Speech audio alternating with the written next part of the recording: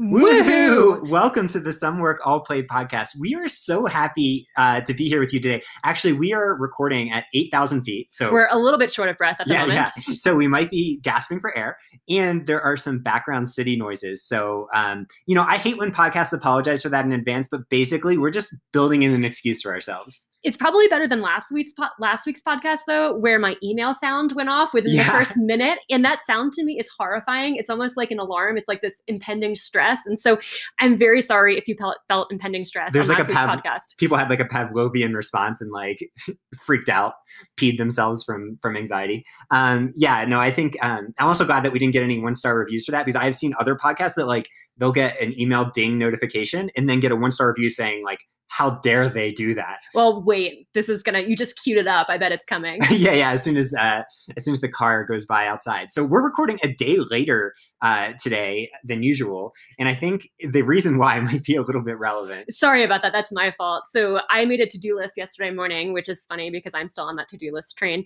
And I realized I probably have 20,000 words of writing to do this week. And yesterday I was just feeling that writing flow, which was great because I'm the sort of person, I feel daunted by blank pages. Mm-hmm. I think writing may be one of the hardest professions. I certainly don't call myself a writer, but I have to do a fair bit of writing for the work that I do. And boy, do I feel daunted by that blank page. And so yesterday, once I finally got some semblance of words down on paper, I was like, sorry, David, I'm rolling with this. No podcast today. I gotta channel this state. What does the blank page make you feel like? Because I always think that's super interesting because like, I think one place I am lucky is that I am not particularly scared by that, because my mom gave me the best advice of like, just don't think, write. Like, it doesn't have to be any good. But like, I've seen that with you, like, you're an incredible writer, but I think sometimes not having anything on paper is tough. It is tough. And I love that advice that your mom gave you. And it makes me think of the advice that I channel a lot when I'm staring at the blank page, which is don't let the perfect get in the way of the good. And so to just get words on there and see what happens. But I spend a lot of time looking at that cursor that's just blinking. It's kind of like I think I have hypnosis from that blinking cursor. So that's how I feel. It's just kind of mind boggled, a little bit not trusting of my writing skills and feeling like I just want this. A lot of times I find it comes up with introductions. So wanting to really grab the reader, engage the reader, and just struggling with that. But once I get those first few sentences down, it usually starts going a little bit. I love that. There's this writer that used to write for Deadspin named Albert Bernayko, who I always struggle with conclusions. And I love the way he dealt with his own struggle with conclusions. He's just like, this blog is over after like 15,000 words on the NBA or something. Well, it's great writing our book together because I struggle with introductions and you struggle with conclusions. I feel like Tinder should have matched us up for this, purely based on that. Freaking destiny. I love it. So this week is all about like, we're challenging ourselves to new things. I've been biking more, which is a big thing for me because I started biking way back in college, and I was in New York City and had so many run-ins with cars that I just developed this association between biking and like road rash and also extreme pain from workouts. So Megan has been gently easing me back in, which has meant a lot. Thank you so much. It's meaningful. So we rode on Sunday and I spent probably 3 hours just staring at your powerful calves as I was trying to keep up going uphill. And it was my dream date. So thank you. That means so much to me. I need to start doing more calf raises. Was my butt ever in the picture? Oh, it for sure was. Yes. Just trying to keep it PG for this podcast. Oh, yeah. I'm just so glad this is on. Granted, my bike shorts are all ripped up, so you get a good view from all angles right now. And I brought out the nasal strips, which is how you know I'm getting serious. I was like, breathe right time. I called you out on that because when you first got a bike, you're like, I'm only doing this for joyriding. And then on Sunday, you showed up with the nasal strip, and I was like, David, this doesn't look like joyriding to me. Yeah, I feel like those probably don't, if they make a difference, they don't really make a difference until you get to VO2 max. So I was clearly planning ahead for when we got to the top of the steep climb. You've been challenging yourself too. Like what you've done with strength work recently, because you're building from the ground up. So like you're biking so much because 2020 is kind of a throwaway year for a lot of people race wise. Yeah. So it's super cool to see you respond to strength and everything else you're doing. Oh, thank you. Yeah. I'm trying to use this time to work my mobility strength, try new things. I'm loving the biking and thinking that at some point I may want to add bike racing to my repertoire, including trail running, mountain running, bike racing. Wait. So time trials. No downhill bike racing. I promised Peloton. you and my parents I would not race downhills.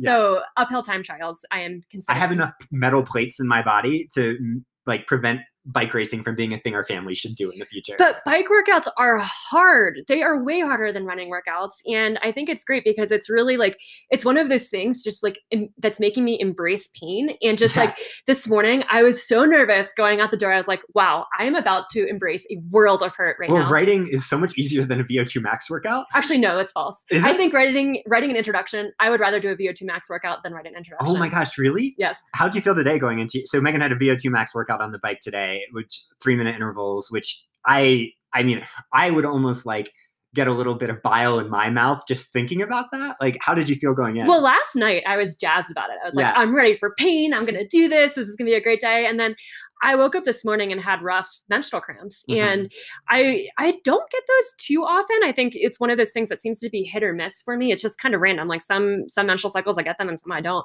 And so I was heading out the door this morning and I was procrastinating for sure because I was like half wobbling in pain. And I was like, again, I was like, don't let the perfect get in the way of the good and just go out and put some efforts. And what do you know, like within the first effort, those cramps started to go away. I think it's, a combination of the increased blood flow, which is great for menstrual cramps, but also just my endorphins kicking in. And I was like, I can't feel anything. This is great.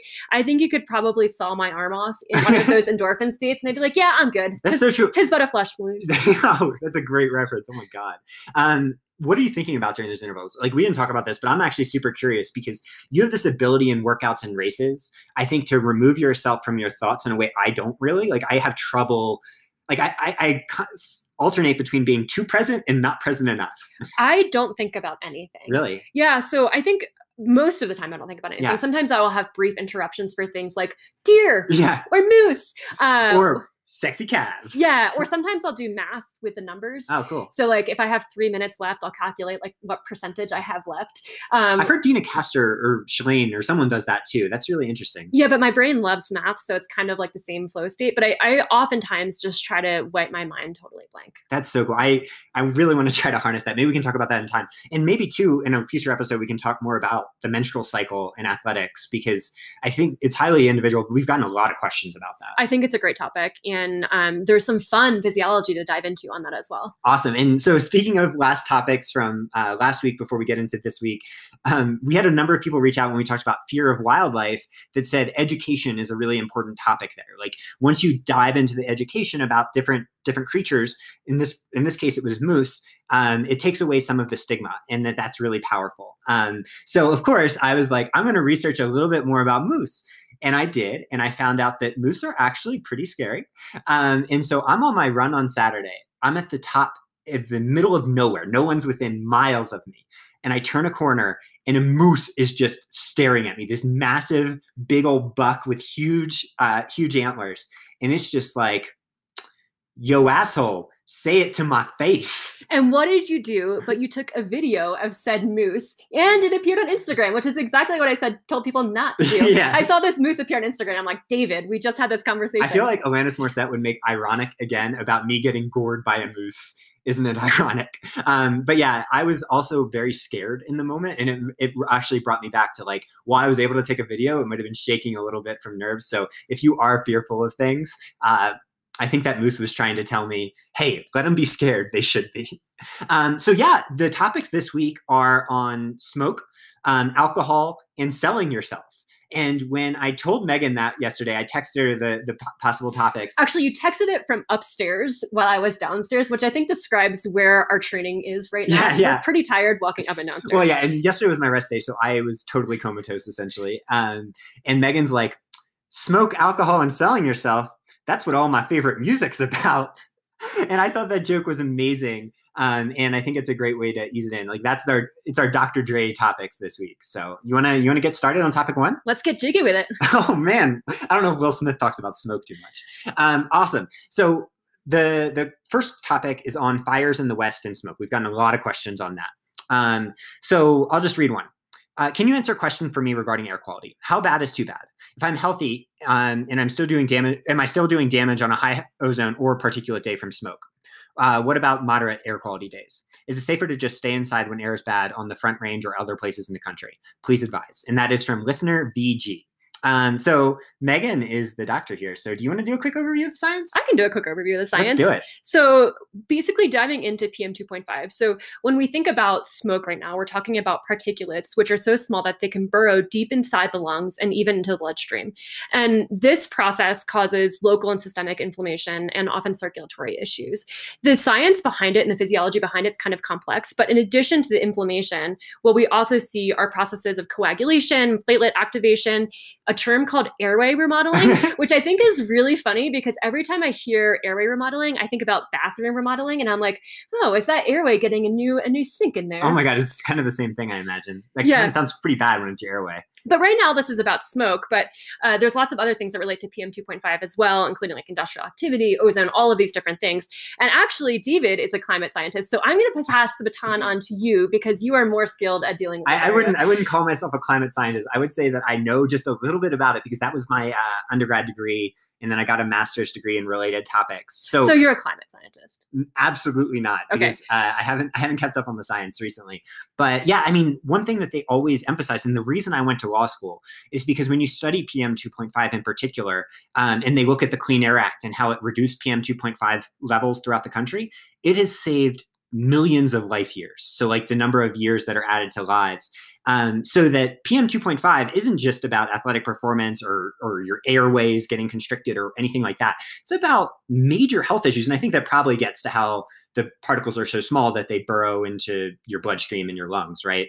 So yeah, I mean, it's really interesting. There's a lot of cool studies on it. And I think we'll just jump into the studies. I was going to tee up a story from college, but I think it's a little bit too in the weeds for this right now. So yeah, let's talk about some of the studies on hospital admissions. PM 2.5 is pretty hard to study, pretty much like everything like this. There's tons of confounding variables, but one of the main ways they do it across the population are through hospital admissions. So basically on these population-wide scales, on days and periods of time when PM 2.5 is high, especially over multiple day cycles, hospital admissions skyrocket. And what they're seeing primarily there are cardiovascular events. So they've looked at cardiovascular events, respiratory events, and then cerebrovascular events. And cardiovascular events are the big driver, and that's in these situations so far. Yeah, and you would assume that's primarily for vulnerable subpopulations, but runners and like athletes are carrying a lot more oxygen into their system, so there might be a lot of things there. And probably I think both of our favorite studies was this study done in China on sham air filters. So, how the heck do you pass that through an IRB? I want to know. So sham filters involve giving people a faulty air filter that doesn't work, or essentially like a fake air filter, so they don't know that they're not being exposed to good air. So there's a control group with totally fake air filters, and then a application group with real air filters. And the people that had sham air filters, the PM 2.5 in their rooms was only 60 versus 25 for the regulars, which if you know much about how that data works, that's not that high. To put that into context, a lot of the Bay Area places right now have been seeing AQIs of around 250, which is really high. Yeah. And that group had elevated cortisol, elevated negative health impacts, biomarkers across the board after a few weeks. So in other words, chronic exposures can be really, really tough. And so I think that gets us to the athlete stuff and the athlete considerations that people need to do. There's been a few studies looking at athletes. So there was a 2008 study that looked at 13 ice hockey athletes and put them on the bike for subsequent performance trials. Ice hockey? I know, I was confused. I was like, this is 13 athletes. Yeah. That's not very many athletes. But also, why are they taking ice hockey athletes and doing this? I figured ice hockey athletes may have been the only ones to volunteer for exposure. Maybe it's like off season or something. Yeah, I'm confused by that. But basically the premise of this study was they wanted to do this because it's known that in rats that poor air quality causes increased plasma endothelin levels, and that impacts muscle performance because it compromises oxygen delivery through arterioles, which are smaller vessels, and it causes constrictive responses in the microvasculature. And that's actually, in terms of the constrictive responses, that's what they found in this study. But what I thought was most interesting about this study was that these responses didn't occur during the first performance trial. So the way they structured the study was the athletes did one performance cycling event and then waited 3 days and then did another. And they found decreased performance and then also impacts by inflammation in these variables in that subsequent Interesting. day. So it was not on, it was like the more they did it in those conditions, the worse it got. Exactly. And that parallels some of the athletes that I've seen coaching where the first day that they run and smoke, they're like, oh, hey, this didn't bother me at all. And then 2 or 3 days later, they wake up and they're sore, they're tired, they're fatigued, they get out the door and run. They just feel like they're not performing at the same level. So interesting. Yeah. And I think it probably depends heavily on what the actual air quality levels are. So like there's another study I've seen that was in moderate AQI, like 50 to 100, that saw no performance differences in performance or biomarkers. But like to the Megan caveat there, that wasn't done on multiple exposures. Like I wonder how that would be after 2 or 3 weeks, which is what we're facing a lot with the smoke in the West. So, I mean, I think the big conclusion here is that it probably affects everyone differently with some baseline physiological response like rules. So for me, for instance, like I seem to be very affected by smoke. I'm usually not affected by much, but I did one 10-miler last year in heavy smoke conditions and was so sore the next day. And I didn't have any idea why until Megan was like, that was probably an inflammation response to the smoke. And I think a good way for athletes to think about it is that 100 AQI level. There's enough studies on moderate AQI that, you know, we probably want to take it easy and go slow when it's moderate. But it's probably okay as long as you're not a very sensitive individual to do some activity. I think the other thing to think about right now too is the interaction between this AQI and potential risk for COVID. So when we're talking about these respiratory issues, we're talking about inflammation. These are all many of the same processes in which COVID acts on. And so people who may have recovered from COVID or who may be at higher risk of COVID, whether they're essential workers or healthcare workers or have had exposure, I think it's extra important to be mindful of the air quality and just to make sure that you're not causing these systemic, inflammation markers to rise across the board. Yeah. So like, what are you telling athletes that are wondering about this, that you're coaching right now? Like I'm having trouble actually coaching right now because I'm like, well, you can maybe run outside. It really depends. Are you saying it depends? Are you giving them leeway? Like, how are you framing it? I think just emphasizing to err on the side of caution and that it's highly dependent for individuals. Like I think I've seen many different individual responses. And then it's also dependent upon where you're living and what your situation is, what access you have to indoor activities. And so for me, it's been on a case-to-case basis with athletes. Yeah, and 2020 is a crap storm. And it's okay if you take some time off right now, right? Like, exactly. Yeah. It's a great time to do strength work. Like the speed legs workout, you can Google speed legs. It's a great time to adapt to that if you're not able to run outside for whatever reason, whether that's smoke or just like the other things that are causing it to be a crap storm. Or get creative. I've seen athletes do stair workouts, like all different kinds of things, like stair workouts within the context of like an indoor environment. So, I mean, there's like all different ways that you can get creative right now. I have one athlete that ran barefoot around their room because they're like, oh, I've always wanted to try barefoot running and now's a great time.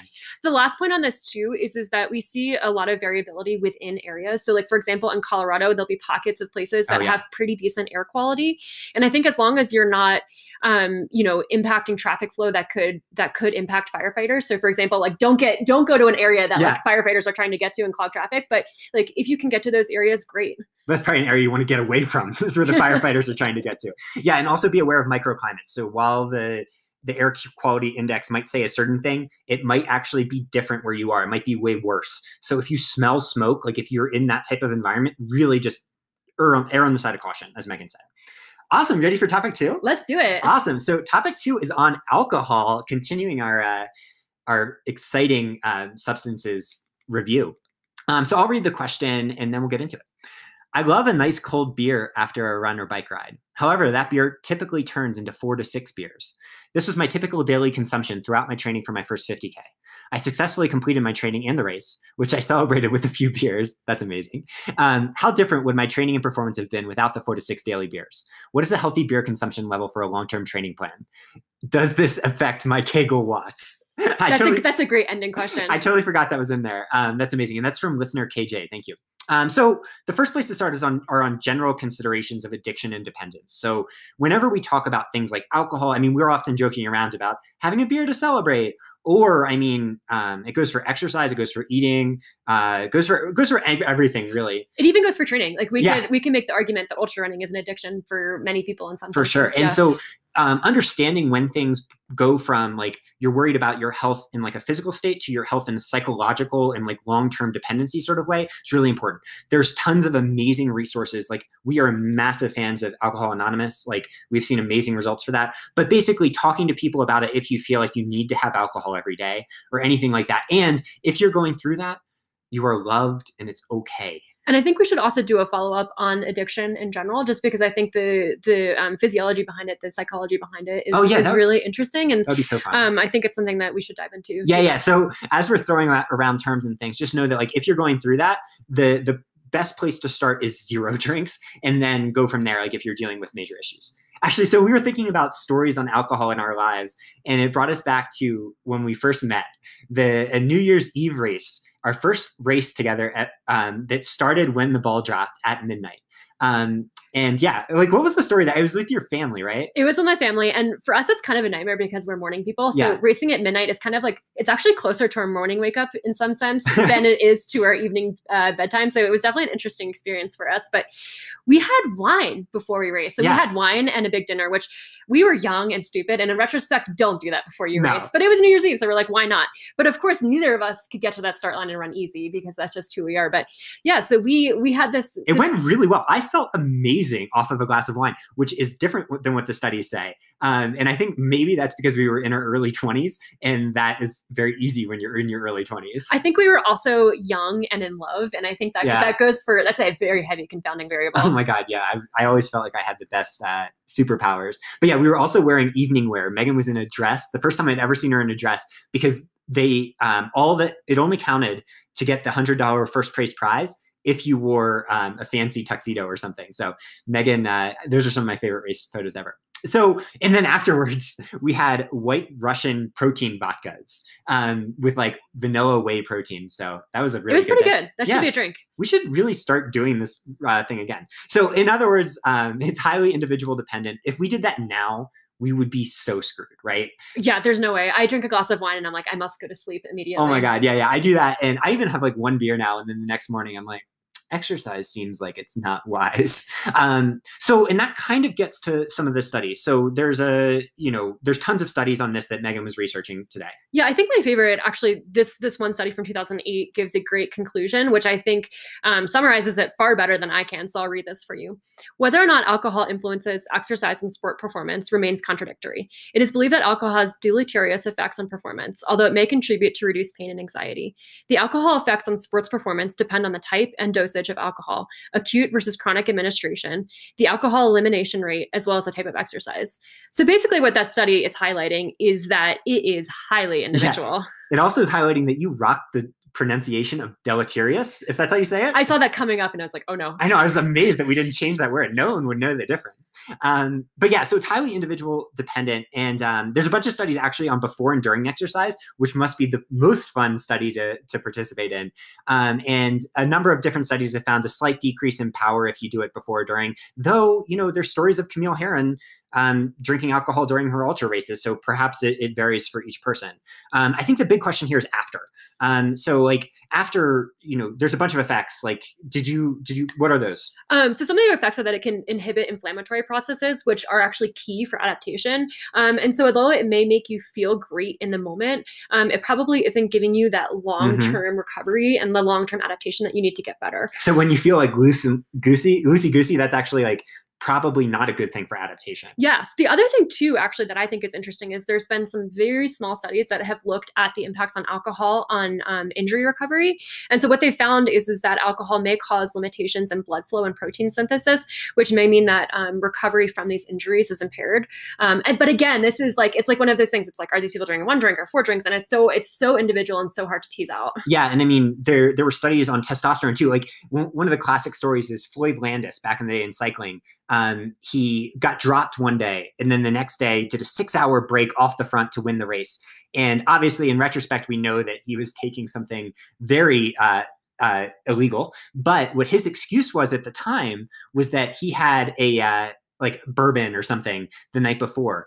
And the reason they did that is because there's a 2003 study about how alcohol affects testosterone production that showed it might cause a slight increase. So they must have done a PubMed search really quickly and found that and then been like, hey, this is why I have these faulty readings. I don't love this study though. So this study was done on 13 men and they told these men not to drink for a week and then followed them for only 4 observations subsequently. And essentially the biology, so I think the study design is not great. 13 men is not a large sample size, but the biology also doesn't make a lot of sense to me either. So essentially what they found is that the reason the testosterone was increasing was because it was not being broken down as much in the liver. But also, in addition to that, it was being the synthesis of it from the testes or from the gonads was being inhibited. So it essentially like wasn't really even a great biological process either. It's not like we were causing increased synthesis of testosterone. Yeah. It was just not breaking it down as fast. And it was only done in a short time period. I'm like, there's no way that can hold up. Yeah, I wonder how that would be on. Would that apply similarly to women? It would apply similar to women, and they actually cited that in the study as well. But the other thing too is that alcoholic men are known to have low testosterone, and so like when you put 2 and 2 together, I just don't love the biological premise of this study. Yeah, and so the final consideration is just like mortality and overall health, and that's all over the place. I mean, they say that like 1 drink of wine, there's some evidence in cross-population studies that might increase longevity. But there's so many confounding variables on any study that says, well, if you have a serving of broccoli, you're going to live longer. It's like, well, there's 8 million variables that go into that. So do you think we can draw any conclusions? It's really hard to draw conclusions. Yeah. So to answer the question, I think, based on what we see in athletes, 4 to 6 beers, you're probably not doing yourself any favors. A drink, it's fine. Once you start going over 2 drinks, though, seems to be a cutoff point in the literature and in athletes that we see where there can be major negative effects. So if that's a consistent thing for you, I would really consider trying cutting down, and also like, talking to someone that's an expert in this area to see if there might be bigger issues at play. I would agree with that. I also think for women too, oftentimes men can drink a little bit more than women. And so it's really important too, just to like keep that in mind. But you can drink me under the table because I am a lightweight. That is true. Yeah. My 1 drink makes me tipsy for 3 days. Awesome. So last question in the few minutes that we have left. We're going to do this really quick. We've gotten a bunch of questions about something we said before, selling yourself, one in particular by HG. So the basic message here, and we're just going to do it really quick, is that shooting your shot takes swag. You have to put yourself out there, and you can't just expect other people to give it to you. My favorite example of this is Shea Serrano, who we talked about on the podcast before, but he does a lot of these self-published books and things like this. And he's just like, if I'm not going to sell this stuff, who is? No one's going to step up for me and sell this stuff. And through that, he brought himself from just like a writer writing for local magazines to an international best-selling author. And, I think that's probably easier for Shea in some ways because he comes from a background that like, he's all about basketball. He's like, yeah, we shoot our shots. I think it's probably harder for like, people that might be a little bit like just not used to that, right? Or more shy. Like for me, like that's not my traditional like go-to personality. And so I've actually really had to work on that. I did a mock interview in undergraduate for medical school, and that was one of the biggest feedbacks they gave me is like, go into life knowing that no one knows your resume. And it's not like you're going to go out there and like spew your resume on the streets, but you have to go out there and promote yourself and advocate for yourself. You have to own yourself, right? Like you have to be like, you don't want to go to a restaurant that's like, our food is okay, right? You want to go to a restaurant that's like, our food is great, because the restaurant actually believes in their food. Like you don't want them to say like, our medical advice is great. You want it to be an expert, but same thing with your doctors. Like you want them to know what they're doing. And the same thing goes for whatever your thing is. So like work and make sense. Like coaching is a great example. As a coach, you have to be like, I know what I'm doing. I am here for you with expertise, which is so awkward and uncomfortable for people. Like if your athletes have a good result, you need to tell people about it, especially when you're starting out, like maybe not when you're established. And that also introduces thing. It's like often we look to people that are established that can be super humble and not say things. And it's like, well, for them, they don't really have to sell themselves. I think you can balance that with humility. So what I love is some of the people who I know that are really successful often are like, the more I learn, I don't know. Yeah. But they're not undercutting themselves. They're not like selling themselves short. They're just acknowledging the fact that there's a lot more to learn. And I think there's a really great way to walk that line.